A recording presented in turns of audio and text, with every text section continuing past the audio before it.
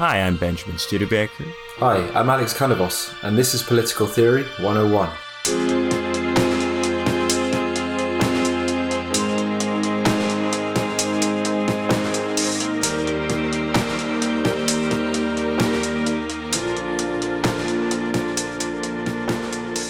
So today on Political Theory 101, we're doing a novelist, Haruki Murakami.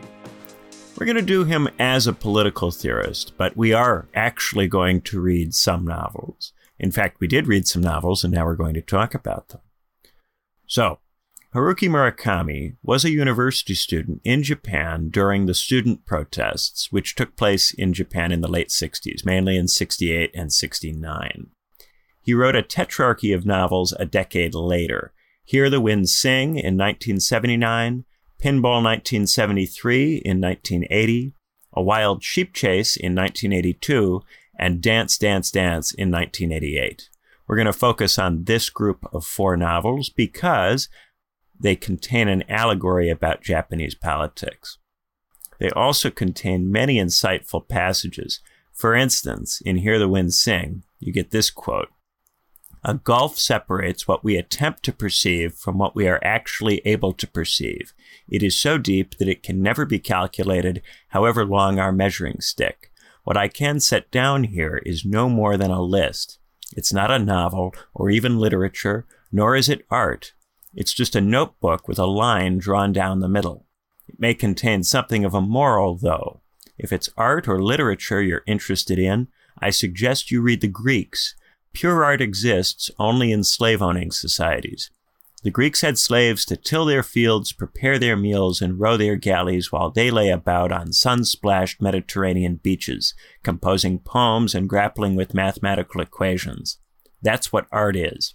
If you're the sort of guy who raids the refrigerators of silent kitchens at 3 o'clock in the morning, you can only write accordingly. That's who I am."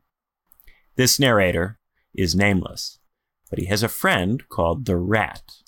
The Rat comes from a wealthy family, but he detests the rich in principle. While other people from their hometown go to university, the Rat despises the university system and is never inclined to go. He is happy when his friends return from university to drink with him in their hometown, but he becomes sad when autumn arrives and they return to school, leaving him behind. Our narrator initially has a life that is not altogether different from the Rat's. He spends a lot of time drinking with the Rat and having the sort of conversations young people have, estranged from the immediate pressure to make money.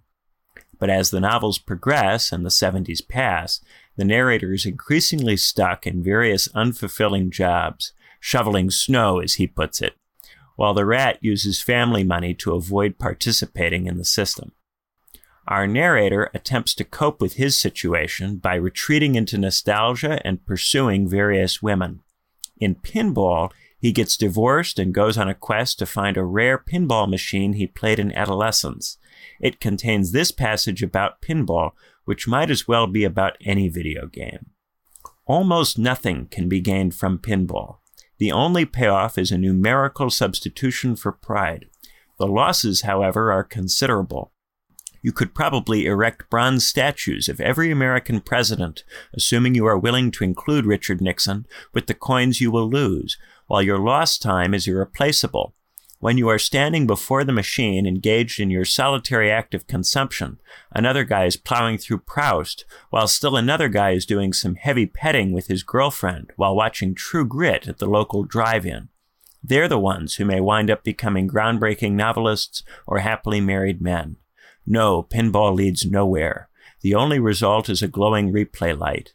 Replay, replay, replay. It makes you think the whole aim of the game is to achieve a form of eternity. We know very little about eternity, although we can infer its existence. The goal of pinball is self-transformation, not self-expression. It involves not the expansion of the ego, but its diminution. Not analysis, but all-embracing acceptance. If it's self-expression, ego expansion, or analysis you're after, the tilt light will exact its unsparing revenge. Have a nice game. The political allegory gains steam in the third novel, A Wild Sheep Chase. By this point, the narrator and the Rat haven't spoken in some years. the narrator finds himself pulled into something rather bizarre. A representative of a secretive organization shows up and demands the narrator look for a missing sheep. If the narrator fails to find the sheep, there will be consequences. He will lose his job and his business will fail. The narrator is not sure he cares about losing his job because it's a rather tiresome job and he doesn't like it very much. But he decides searching for the sheep is a worthwhile adventure and he gives it a shot. As it turns out, the sheep has been ruling Japan this whole time. It possesses people and uses those people to dominate the economic and political system. While the sheep possesses someone, that person is immortal. But when the sheep is finished using particular people, it abandons them. A very powerful right-wing political figure was recently abandoned by the sheep. For his organization to survive, the sheep must be found. It must choose a new leader. Eventually, the narrator discovers that it's the rat who found the sheep, or perhaps the sheep found him. The sheep attempted to take possession of the rat, but the rat resisted. Before the sheep could gain control, the rat committed suicide. But even though the rat is dead, he appears to the narrator wearing a sheep costume. As the sheep man, he instructs the narrator to tell the representatives of the right-wing organization to come to a specific spot at a specific time. Under no circumstances is the narrator to accompany them. As it turns out, the rat has rigged an explosion. He kills them all. One might think this would transform Japan, but when we pick back up with the narrator in the fourth novel, Dance, Dance, Dance, we find that the elimination of the right-wing organization has only allowed capitalism to intensify. The narrator repeatedly refers to Japan as an advanced capitalist society, and when he returns to the hotel he stayed at in the previous novel, the quaint hotel has been replaced with something extremely corporate and vulgar. It becomes clear that Japan has become something alien to the narrator, something he is not really part of at all. He comes across an actor, Gatanda, who was an old schoolmate of his. Gatanda is a celebrity, but his life is completely determined by the needs of capitalism. He has access to many luxuries, but is completely miserable. The love of Gatanda's life abandoned him, and he tries to fill the void with a series of prostitutes.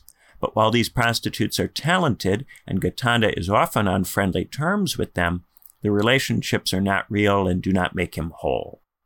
Eventually, Gatanda commits suicide.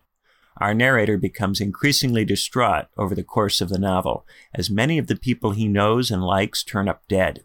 In this advanced capitalist society where everything is changing all the time, he becomes increasingly desperate for something permanent. He ends the novel starting yet another relationship with yet another woman, after he repeatedly expresses to her his fear that she will disappear like everything else he values. It seems plain to me that in these novels, the rat represents the Japanese students who, in the late 60s, became opposed to the university system on the grounds that its purpose was to fashion them into cogs for a system they despised. Sheep are not native to Japan. They were brought to Japan from the West, and Murakami makes a point to say this explicitly in A Wild Sheep Chase. It seems plain to me that the sheep is a stand-in for the West. Post-war Japan is erected upon an alliance between the Japanese right and the Westerners. The system that the students despise is this system. For this system to continue, it must get a new generation of Japanese to cooperate with it. But the student left refused to do so. The Japanese right became concerned about the possibility of revolution. One right-winger, Yukio Mishima, organized a private militia and attempted to stage a coup. Together with 4 of these militia members, he took an officer hostage and barricaded himself in the man's office, tying the officer to a chair. Mishima read out a manifesto to the officer's men, hoping to inspire them to join him in staging the coup and replacing the constitution with something more traditional. "Where has the spirit of the samurai gone?" he asked. Mishima criticized the United States, declaring that it is self-evident that the United States would not be pleased with a true Japanese army protecting the land of Japan. The soldiers heckled him, and he committed ritual suicide, disemboweling himself. Mishima's biographers widely believe that Mishima knew, on some level, that he could not successfully stage a coup, that the purpose of the whole operation was to draw attention to his suicide. Murakami frequently mocks Mishima. He begins a wild sheep chase with a scene in which the narrator and his girlfriend are indifferent to Mishima's death. Quote, "We walked through the woods to the ICU campus, sat down in the student lounge, and munched on hot dogs. It was 2 p.m, and Yukio Mishima's picture kept flashing on the lounge TV. The volume control was broken, so we could hardly make out what was being said, but it didn't matter to us one way or the other. A student got up on a chair and tried fooling with the volume, but eventually he gave up and wandered off. 'I want you,' I said. 'Okay,' she said. So we thrust our hands back into our coat pockets and slowly walked back to the apartment." It is clear that Murakami sympathizes with the rat and with the students. He was one of them, after all. But by the late 80s, it is clear to Murakami that all of these struggles have just issued in a society that is more rapaciously capitalist than the one that went before. As the narrator enters middle age and is forced to grapple with the reality that his generation was unable to stop all of this, Murakami focuses on how the narrator continues to go on how he continues to keep dancing, even as death surrounds him. In that final novel, Dance, Dance, Dance, the narrator meets the rat once more. As the sheep man, the rat offers to help the narrator make sense of things. Here are a few of the things the rat tells the narrator from the other side. "You lost things, so you're lost. You lost your way. Your connections have come undone. You got confused, think you got no ties. You lost lots of things, lots of precious things. Not anybody's fault. But each time you lost something, you dropped a whole string of things with it. Now why? Why'd you have to go and do that? Hard to do different. Your fate or something like fate. Tendencies. You got tendencies. So even if you did everything over again, your whole life, you got tendencies to do just what you did all over again. Dance. You gotta dance. As long as the music plays, you gotta dance. Don't even think why. Start to think, your feet stop. Your feet stop, we get stuck. We get stuck, you're stuck. So don't pay any mind, no matter how dumb. You gotta keep the step. You gotta limber up. You gotta loosen what you bolted down. You gotta use all you got. We know you're tired and scared. Happens to everyone, okay? Just don't let your feet stop. Dancing is everything. Dance in tip-top form. Dance so it all keeps spinning. If you do that, we might be able to do something for you. You gotta dance, as long as the music plays. Dance, Dance, Dance presents a kind of post-political theory. The narrator is forced to confront the limits of political action and the degree to which the struggles in which he has participated have left him alienated from the world around him. With no more possibility of meaningfully intervening in public affairs, he becomes absorbed simply with the task of continuing on. This is the silent task of the ordinary person in an advanced capitalist society, a society where there is no alternative. After all, our narrator is an ordinary guy, the sort of guy who raids the refrigerators of silent kitchens at 3 o'clock in the morning. That's what I took from it. Alex, what did you think? There were quite a few references to wartime before, and how natural it was for people to always be just dying in wars. And then also some comments about how war is unnatural and how American movies seem to celebrate it and make it seem like there's a happy cause or a happy ending to it. So the amount of people that end up miserable or dead, or suicided here, it's as if it's like a continuity of that, just in peaceful times, maybe. So, yeah, still a dark world. I don't know. Yeah, one of the themes in Dance, Dance, Dance is that there is this other world where people cry for all the things that we refuse to cry for, that we refuse to acknowledge. And in trying to make it out like World War II issued in A Wonderful Society, there's a sense that the terrible, horrible things that came out of that war were not fully acknowledged. What do you mean they cry for things that are not acknowledged? Like characters do, or... That's what goes on in that other world. The sheep man in the other world says, here in this other world, we cry for all the things that you won't cry for. You've lost a lot of things and you don't fully acknowledge these losses. And in this other world, there is this weeping. the main character, the narrator, becomes aware on some level that in this other world, there is somebody crying for him. But as it turns out, what's revealed over the course of the novel is that he's really crying for himself, that this other world is the part of him that he doesn't properly acknowledge or properly deal with. It's not like that he can't really properly acknowledge or properly deal with because fully engaging with it is incompatible in some way with what he needs to do to keep going. But is that alternative world also have happiness, or do they just cry about the loss? Because it reminds me a bit of Mars and Venus, or Saturn and Mars, or Saturn and Venus, when he talks about life on different planets and how I think Venus or Mars is full of loss and death, but that's why they're such lovely people. Whereas Saturn's a bit cold, but very unequal. Well, the sheepman says that there's no guarantee that he's going to be happy at the end of the novel.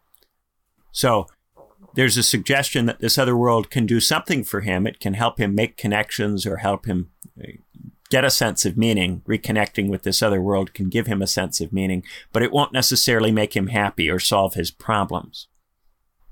And what are the paths into this other world? Well, in Murakami novels, nostalgia is very often a path into this other world. Thinking about things from the past or moments or places from your past, returning to places you've previously been, often allows you access to that other world. But also people, certain people give you access, people from your past, people that you used to have relationships with or used to relate to, that you then go to try to reconnect with. But the past, it's not like it's lost. The amount of times he says, "Oh, this is my 1,000th cigarette or beer," or, drinking the same old place with the same old people and the same old beach. So it's not like you have to rediscover it. It's already there, just being repeated. Well, one thing that happens, there's a guy, Jay, who runs a bar that the narrator often goes to in the first couple of novels, but he visits Jay less often as the story goes along. And that bar changes completely over the course of the narrator's life. It gets kind of founded and refounded 2 or 3 times, and each time it becomes something not quite what it was. And so while on the one hand, it does seem like he can just go to that bar over and over and over again and have this conversation with Jay, there's also a sense in which that is very much finite. And sometimes this loss sneaks up on the narrator. The narrator thinks that the hotel that he stays at in Wild Sheep Chase, the Dolphin Hotel, will just be there when he comes back to it and dance, dance, dance. And when he gets there, it's in a completely different situation. It's called L'Hôtel Dolphine in French. Because when they bought the hotel, the one demand of the guy who reluctantly sold the hotel, he didn't want to sell it, but he was being threatened by the Yakuza. His one demand that he was able to get them to accede to is that they have to keep the Dolphin name in some way, shape, or form. So they kept it, but they changed it into a French name to make it sound more upscale. This is something that happens a lot for the main character. He thinks he will be able to return to stuff, but then when he goes looking for that stuff, it's not where he thinks it will be. Yes. He goes looking for the woman that he's seeing in a wild sheep chase and dance, dance, dance, and cannot find her. Cannot find her. It turns out she's dead. Yeah, is it true they can fill in the sea? They even dug up the mountains and filled in the sea and put in skyscrapers. Wow. Yeah, there was very radical and rapid transformation of Japan during the period in which Murakami is writing. The country modernized. There was enormously rapid economic growth. Things changed a great, great deal so quickly that everybody was acutely aware of the change. And this Japanese literature from this period is all about change as a result of this. You can't avoid it. The change that happens under capitalism, the flows and so on, we can conceal them from ourselves in countries where GDP growth is routinely 2% or 3%. And outside of iPhones and computers, there haven't been enormously radical changes in the last 30 years in, say, North America or Western Europe.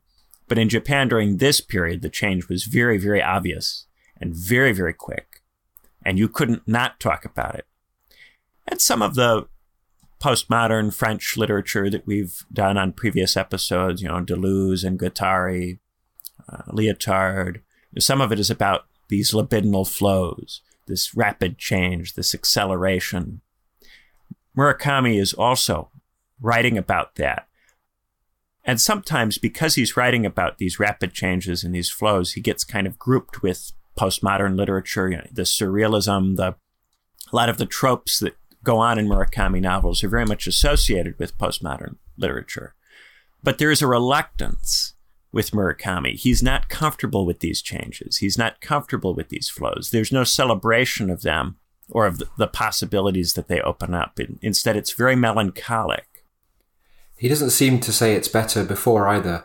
He describes it as like fishermen, shanty towns, and then says that the commuter town that replaced it complained at the shanty towns and basically kicked them out. Right. You also won't find any kind of return traditionalism or social conservatism in Murakami. Murakami very much prefers the students to, the right. He is not at all interested in returning to pre-war Japan. And yet at the same time, he's deeply dissatisfied with the actual direction which Japanese society takes. And the effect of all of this is to leave him very alienated because there isn't some historical project he can sign up to, nor can he feel like the project that is ongoing in Japan is his. He's neither on the side of progress nor on the side of conservatism or return. He's just alienated. He's just on his own. The struggle that goes on now just has so little to do with him and what he values. Those values are not translatable. And in this respect, I think there is something very Leotardian about this sense that there's a world or a discourse or a way of interacting with things that can't be brought into the world, that can only exist in this other world, which is itself a projection of the narrator's mind or a world that the narrator slips into through places where his memories or his sadness allow him to slip into it. When you mentioned Lyotard, I got reminded a bit of this character, the boss, who apparently negated self-cognition and negates language, and so there's nothing left of the individual. It's just you're either a communicating thing that exists or you're not communicating and therefore not existing. But he's like a fascist kind of, as you said, right-wing figure. That seems quite postmodern, but yeah. Yeah, there's no appetite on Murakami's part for any of that. And yet, the student movement isn't able to bring some other kind of society into being. So by the time you get to Dance, Dance, Dance, there's this emptiness, this all-pervading emptiness that I think is very evocative of how many people feel nowadays in contemporary liberal democracies. This constant returning to things from the past. To a very large degree, culture, movies, TV of the last 30 years is constantly returning to the 80s, returning to the franchises and the pop culture of the 80s and relitigating these things for the purposes of squeezing nostalgia out of them. It's like on some level, things stopped moving forward. And yet at the same time, they've been changing very, very rapidly. The world is very different from the world of the 80s. And yet culturally, there's an attempt to in some way resist this change by returning constantly to the same themes and franchises and products that existed in the 80s. There's a rapid change on a material level, but a total resistance to this culturally. Yeah, he describes people in different parts as not wanting to learn anything, either about Japan or abroad. Just very much, happy. And also the figure of the rat kind of dreams about being a 19th century Russian aristocrat as well, when he's touring the northern towns. So, yeah.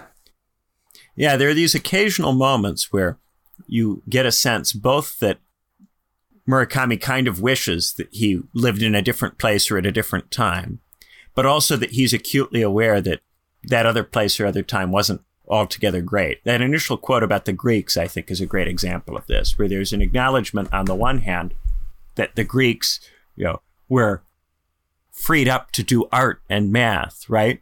But the cost of that was this slave society.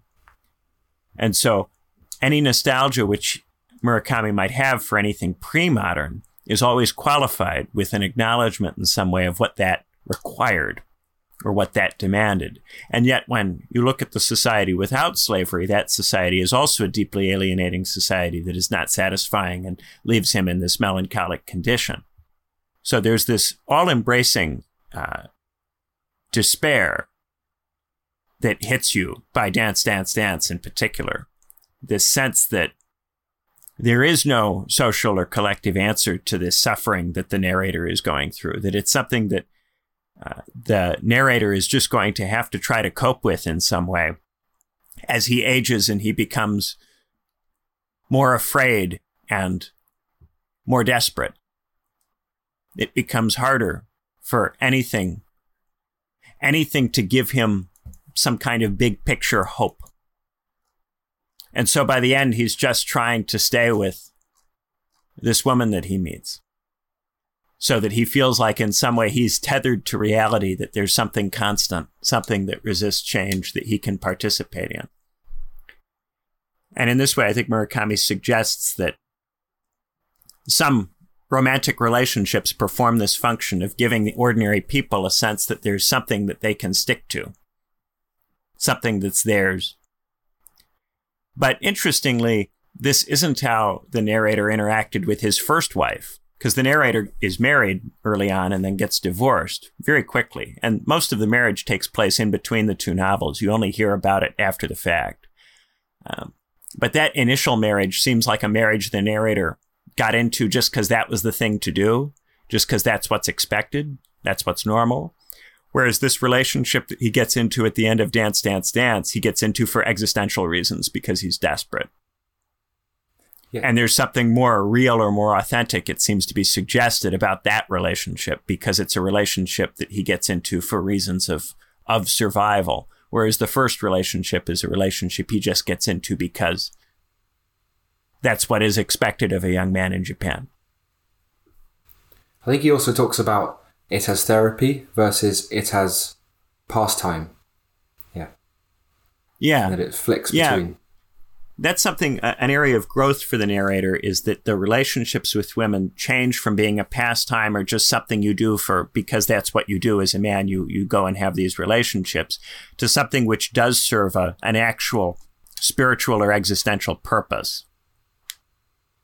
Not just a way of distracting, but a way of actually living. But then isn't the living not just something stable and peaceful, but also the risk and the danger? Maybe I'm leaning too much on the right-wing figures when they talk about the mediocrity of society and how it's done away with chaos. So, yeah. And also, like you said, with the Greeks, how they had this, slavery element, which allowed them to live fully. Like, is there a cruel aspect to living fully, which is why he's kind of half dead in this modern society? It's not just you need to have the nice permanent stuff. It's also like, the loss of cruelty in a perverse way. Well, I think part of what's going on here is that the narrator is always an ordinary person. So even insofar as there might be some truth to the idea that in some ancient society, a small number of people could live as aristocrats, that would never be the narrator's fate in such a society, because the narrator is mediocre and is ordinary. In that discussion about mediocrity, the narrator just straightforwardly acknowledges that he's mediocre. But then his girlfriend says that he doesn't realize he's amazing. He's only half living. And that, she might be her hallucination as well. We don't know. But yeah, she says that to him in Sheep Chase, and then in Dance, Dance, Dance, she reappears, but after she's dead. And then at that point, she suggests to him that he's wonderful, but not in a way that makes him able to be like those kinds of figures. He ends up saying to the woman he meets at the end in that last novel that he's just an ordinary guy. He can't just do without her. He can't just be self-sufficient psychologically without her. he needs this point of continuity. And he suggests that if he were extraordinary, then perhaps he wouldn't need it. Which interestingly reminded me of, this is a totally different piece of work, but Jason Steele, the guy who used to run the Film Cow channel on YouTube, the guy who did Llamas with Hats and Charlie the Unicorn, he wrote a short story called Why Does Someone Keep Wife Swapping My Wife?, in which in a dystopian universe, a man is constantly is constantly tormented by a bureaucracy which keeps substituting his wife with different wives.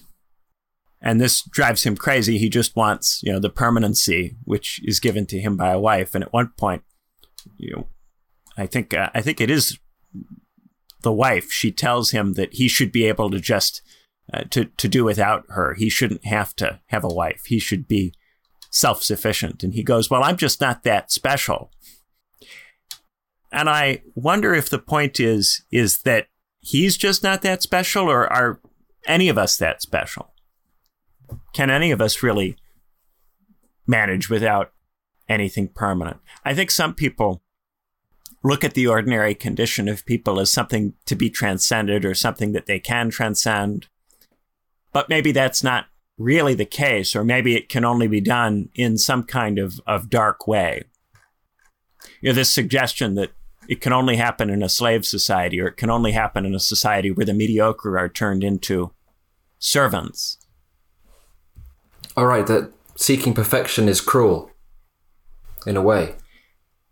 Yes. And then I think there's a question about, is anybody really that special? And there are points where Murakami kind of entertains the possibility that maybe some people are special, but whenever he does, there's this emphasis on cruelty. I'm glad you mentioned this, because it reminded me of a thread I didn't particularly discuss in Dance, Dance, Dance, which is in that novel, the narrator meets this young girl who's traveling around with her mother, who's an artist.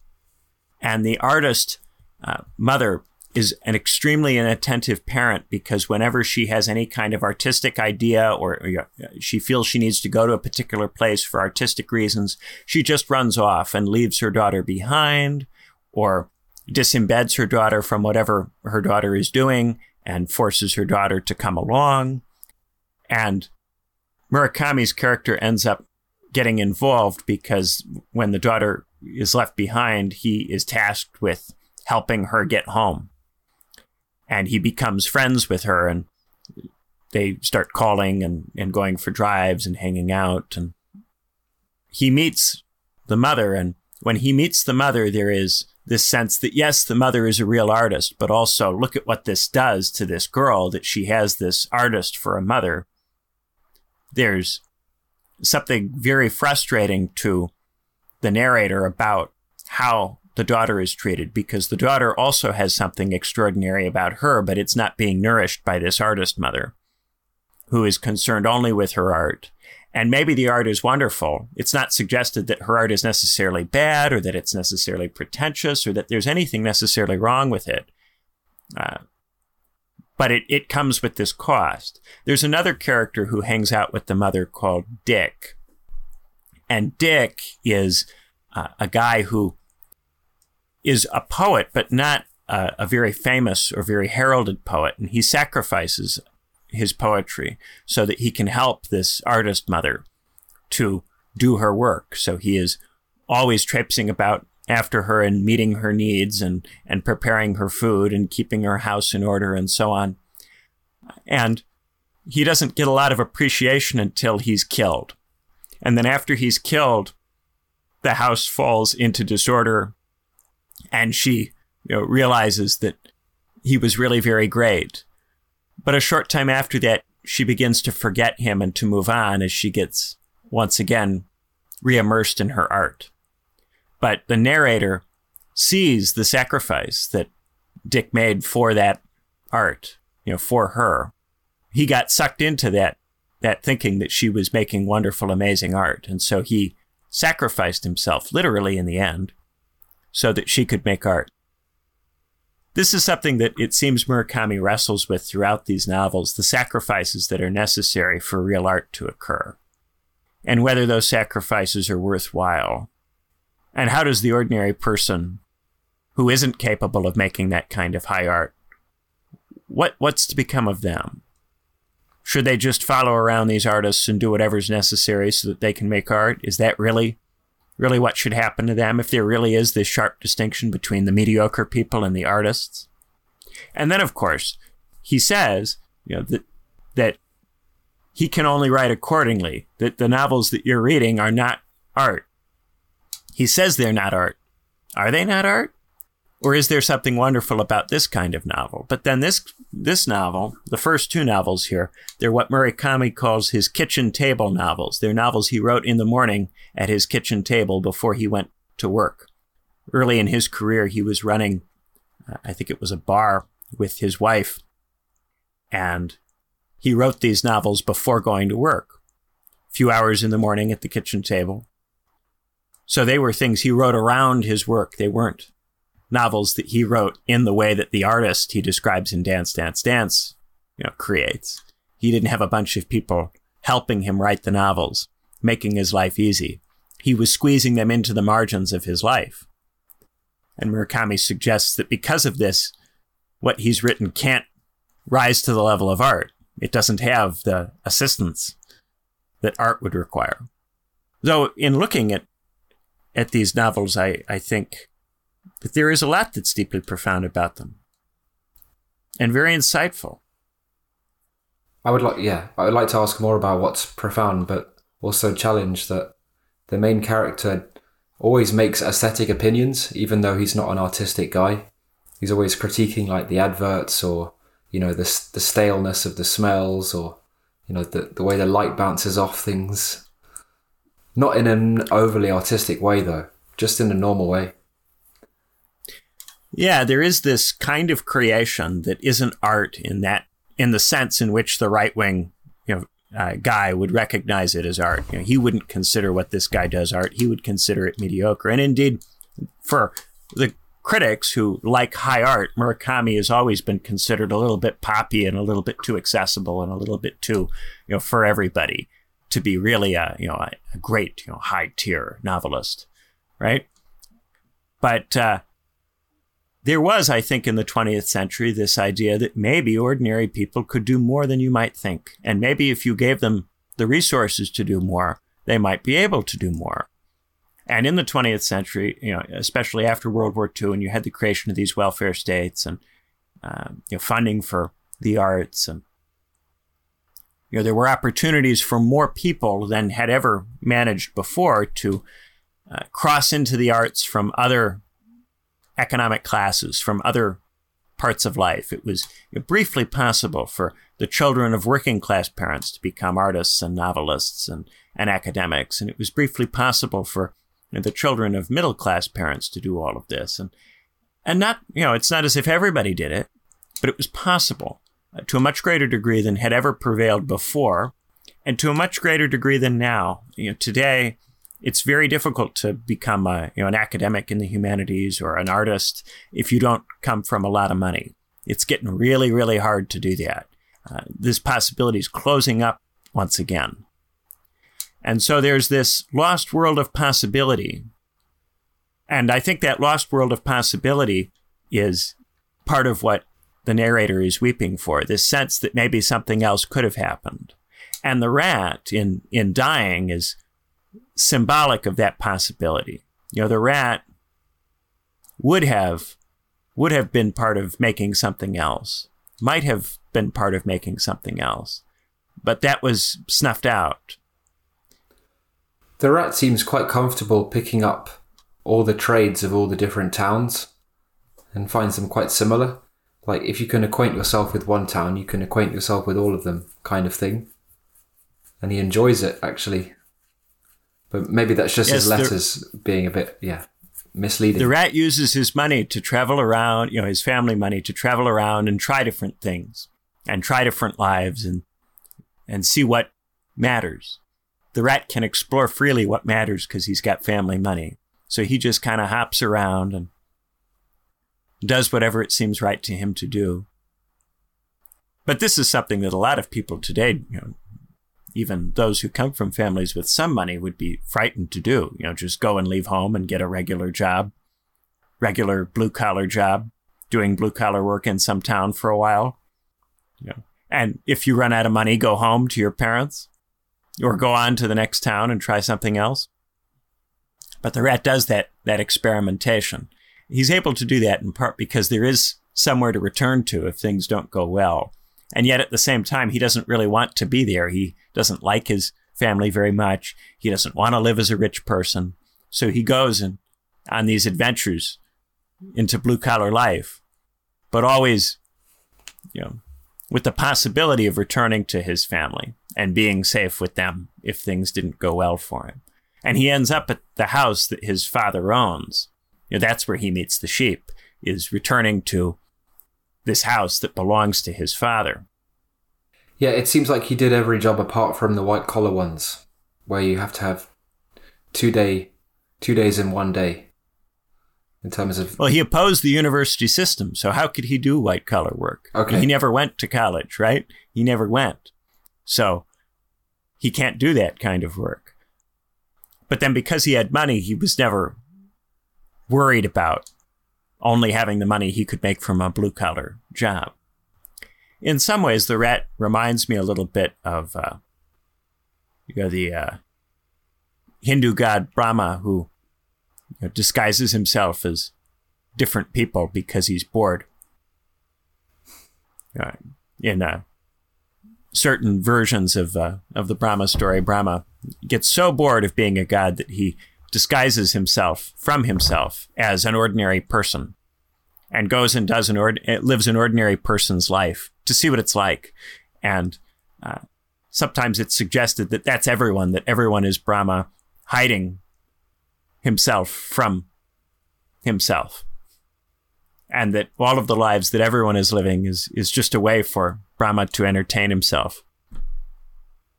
And you get the sense that the rat, because he comes from money, has a boredom that he deals with by adopting the lives of different blue-collar people, trying different blue-collar trades, trying different towns, and adopting these different lives. All as part of this resistance he has to university life and to the life of aspiration that is otherwise laid out for young men from well-to-do families in Japan. The life that's committed to the traditional institutions and the firms and the companies and all of that.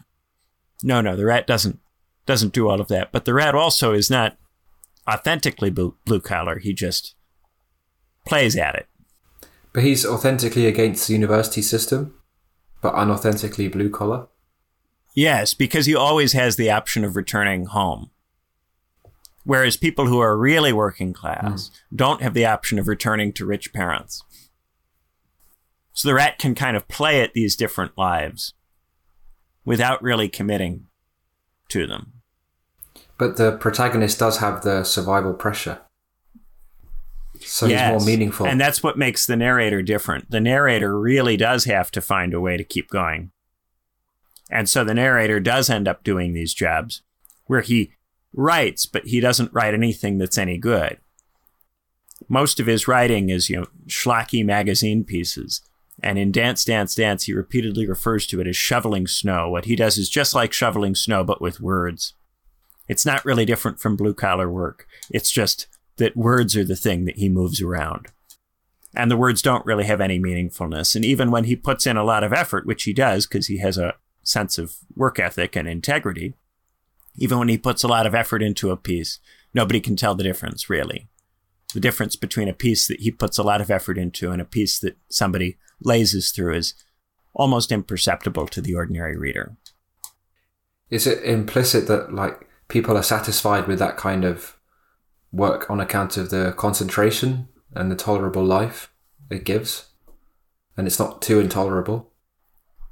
I wouldn't say so. There's a business partner that is introduced in Pinball, I think. And the business partner, when he leaves in Wild Sheep Chase to go on, in search of the sheep, the business partner is forced to figure out what to do without him. And he suggests to the business partner that what he should do is downsize the company because the work is making him miserable. It's driving him to drink. It's ruining his life. He should just downsize the company into something more manageable. There is this suggestion that the narrator is initially reluctant to take from the business partner, that they made a mistake in building up this business, because the more successful the business is, the less happy they become. So I think that to some degree speaks to your point, in that they're happier doing more ordinary work than they are having a business that's successful. But also this complaint about shoveling snow suggests that the ordinary work is also not particularly satisfying. And one thing that the narrator does suggest in Dance, Dance, Dance is that maybe he should write something for himself, something that isn't just shoveling snow. But then there is this question, of would that amount to art? Would that be anything really worthy? And I think Murakami was himself asking that question when he began as a novelist. He'd like to write something, but would it amount to anything? Would it be worth making? Well, I'm still not sold on whether they're happy with their pastimes or not, because in a way it's mocking it, like, oh, another cigarette, another beer, another dive bar. And also it's like, oh, this is great. It's so simple, yet we can just milk it for pleasure endlessly. And I can't tell which. Is it just a bit of both? It's like, it's a bit crappy, but it'll do. And it doesn't matter if it's not the most meaningful thing. It lacks meaning while they're doing it. And then after the fact, they try to attach meaning to it. The nostalgia. And this is the nostalgia. So the nostalgia is the attachment of meaning to something meaningless. And Pinball is the novel that really gets it at this aspect, because it's straightforwardly acknowledged in Pinball that Pinball is really a quite awful, meaningless game. And yet, because it's from the past and the character is looking for something to root himself in, he attaches enormous importance to Pinball. So the emphasis there is not on Pinball's capacity to actually provide meaning, but nostalgia's way of manufacturing a meaning where there really wasn't one, to try to give a life that doesn't have a sense of purpose. It's not fair, though, because nostalgia, you think, is for meaningful things. So why does he making it about meaningless things? Is that just Well, this is part of the critique of nostalgia that Murakami engages in, which is that ultimately the things that you get nostalgic about are not the meaningful things. What you get nostalgic about are the things that are banal when you are initially experiencing them, but which, in an attempt to try to say that you have been on some kind of meaningful journey, you then attach or attribute importance to at later stages. So it's like, so you decide that pinball matters, and you chase down this obscure pinball machine that you played many years ago. Now, I think a lot of people do this in various ways. You go and listen to old music. This gets talked about a lot, how he goes and listens to music from a while ago. But what does that really accomplish? It's sad, though, if you compare, not just the music, but your work, your life, your friends to pinball. He's critiquing all of it and saying, it's all pinball. It's not really as fun as you think, or meaningful. At least while you have the attitude that you have as a young person to those things. You have to be mature. There's a quote that is often attributed to Confucius, that you have two lives: the life before you realize that you only have one life, and the life after that.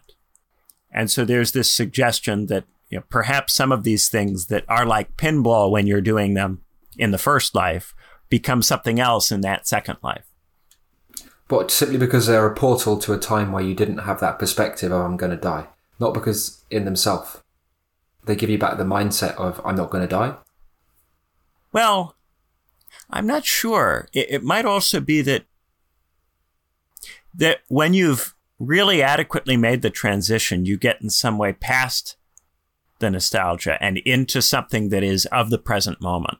At the end of Dance, Dance, Dance, he gets into a relationship that's very of the present moment, but he has a reverential attitude to it. Whereas whenever he was with women in the previous novels, he didn't have that kind of reverential attitude to it. He had a very casual attitude.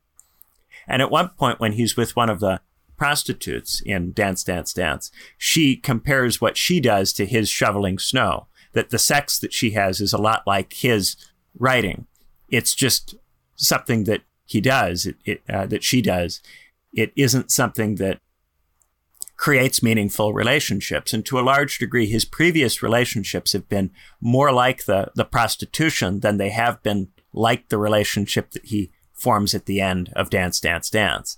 And that there is just this disposable quality to them. The particular people he's with, he never fully appreciates. At one point in Wild Sheep Chase, the sheepman says to him, because he brings his girlfriend with him to look for the sheepman, he says to him that he should never have brought her, that it was a completely selfish impulse on his part to bring her, and that because he brought her, he will never see her again. There's this suggestion that women for the narrator are just, are not properly understood or valued until the end of Dance, Dance, Dance. That it's something that only very gradually he's able to come to. In fact, there's a scene early on in Dance, Dance, Dance with the woman that he ends up with at the end of the novel, where he has an opportunity to sleep with her, but declines because he feels that the moment is not right for that. And that is an interesting moment because it's the first moment, really, where the narrator has seemed to have that level of reflectiveness about his sex life and about women. And that ultimately allows him to have a much deeper and more meaningful relationship with her than he has with any of the previous women that he is interested in. But it's only because he doesn't just treat it as a pleasurable experience to have, as something to consume or as something disposable. And maybe this is the suggestion that for the ordinary person, the way to avoid or escape the consumer society, the advanced capitalist society, is to have a meaningful relationship with someone that can't be consumed, that isn't just a consumption relationship. Of course, if you put all of the weight and expectation that formerly was put into all of social and political life onto one person, that results in a kind of cloying grabbiness. And you see some of that in the desperation of the main character to be with this woman late in the novel. He is just completely obsessed by the end of it with her because all of the meaning that hasn't been able to attach itself to all these other things, it all ends up being thrown at that relationship. And so on the one hand, there's a suggestion that this is a much more meaningful kind of relationship than was possible before, but also that this fixation and obsession with romance is kind of suffocating. You're not sure at certain points whether she's just going to find him creepy and tell him to go away, because he becomes so intense. And with previous women, he's very casual, he's very cool. There are a few suggestions throughout these novels that the narrator is too cool. He doesn't take things seriously enough. He's not sufficiently invested in the world around him. But the alternative to that, becoming completely obsessed with this woman, it's a little much. And you wonder if that can really be a sustainable solution for him. I'm still not sure on what it means to have a commodity or a consumer relationship. Because surely, if you consume it, you can just produce it again, right? So you can just consume, produce in a capitalist way that is self-fulfilling or self-regenerating. So what's evil about that? Or not evil, or just distasteful. I think the suggestion here is that it is psychologically insufficient. That the consumptive relationships that he has don't bring him a sense of meaningfulness. And because they are consumptive, by the time he even realizes that he got anything from them, they're gone and over with. That he's just kind of going through the motions in these relationships. He's not really connecting to eternity. He's not part of anything. He's separated and estranged. He's forced to be an individual. When you say part of something, does that imply part of the whole, and the whole is all time? When you say eternity, like a heaven concept, or not necessarily, just... Yeah, or some kind of spiritual or metaphysical... we might think of it as a kind of connection to the one, or connection to something. You get the sense in these novels that Murakami is not someone who thinks that people are objects in a kind of deterministic schema. He tends to attribute that to the fascists.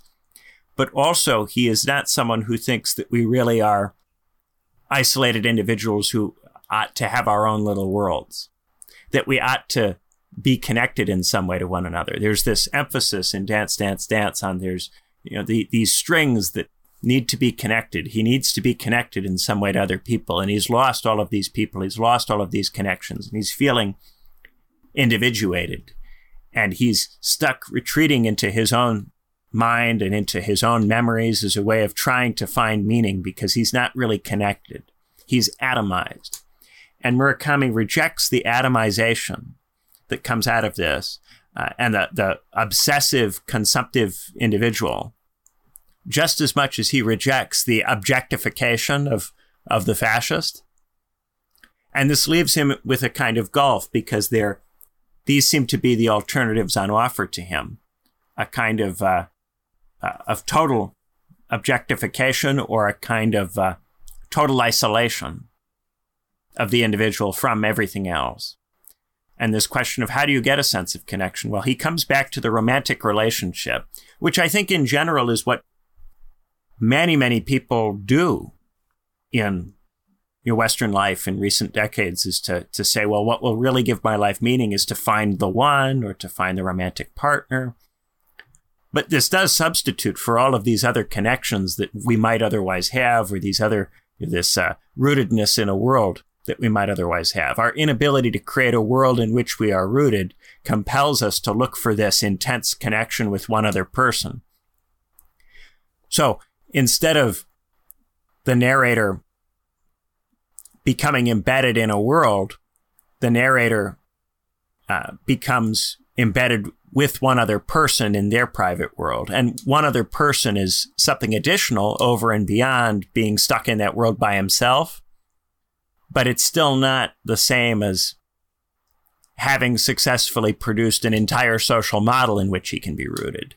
And there is always this sense in these novels that the inability to do that is a loss that you can never just straightforwardly make up for.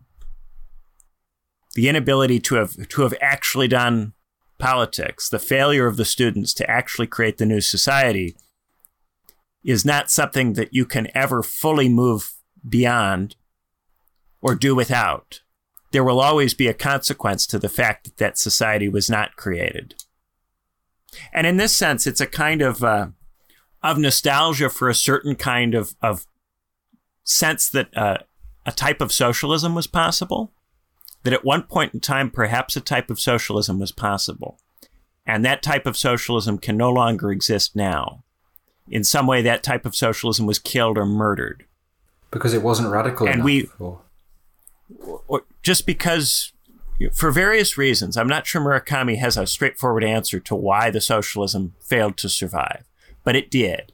The protest movements and all of that stuff out of the 60s failed to actually materialize in revolution. It had all of this talk of revolution around it, but it didn't issue in that. And so the fact that that didn't happen marks all of the people who were students at that time. They are always living in the world that they failed to change. They will always be in that world. And there are things they can do to make that world livable for them that enable them to go on living in that world. But they can never change the fact that they're living in the world that they failed to change. They talk about the next generation being the judges, although it's up to them to decide. Like we've lost our chance. The owner of the dive bar says that. Yes, and in Dance, Dance, Dance, the girl that he's traveling with, is he has this frustration because she is not getting the world that she should have gotten or that she deserves. Her mother, who's making art, is not giving her that world. But also he submits himself to her judgment a lot. And sometimes he feels that she judges him unfairly, but nonetheless, he wrestles with it.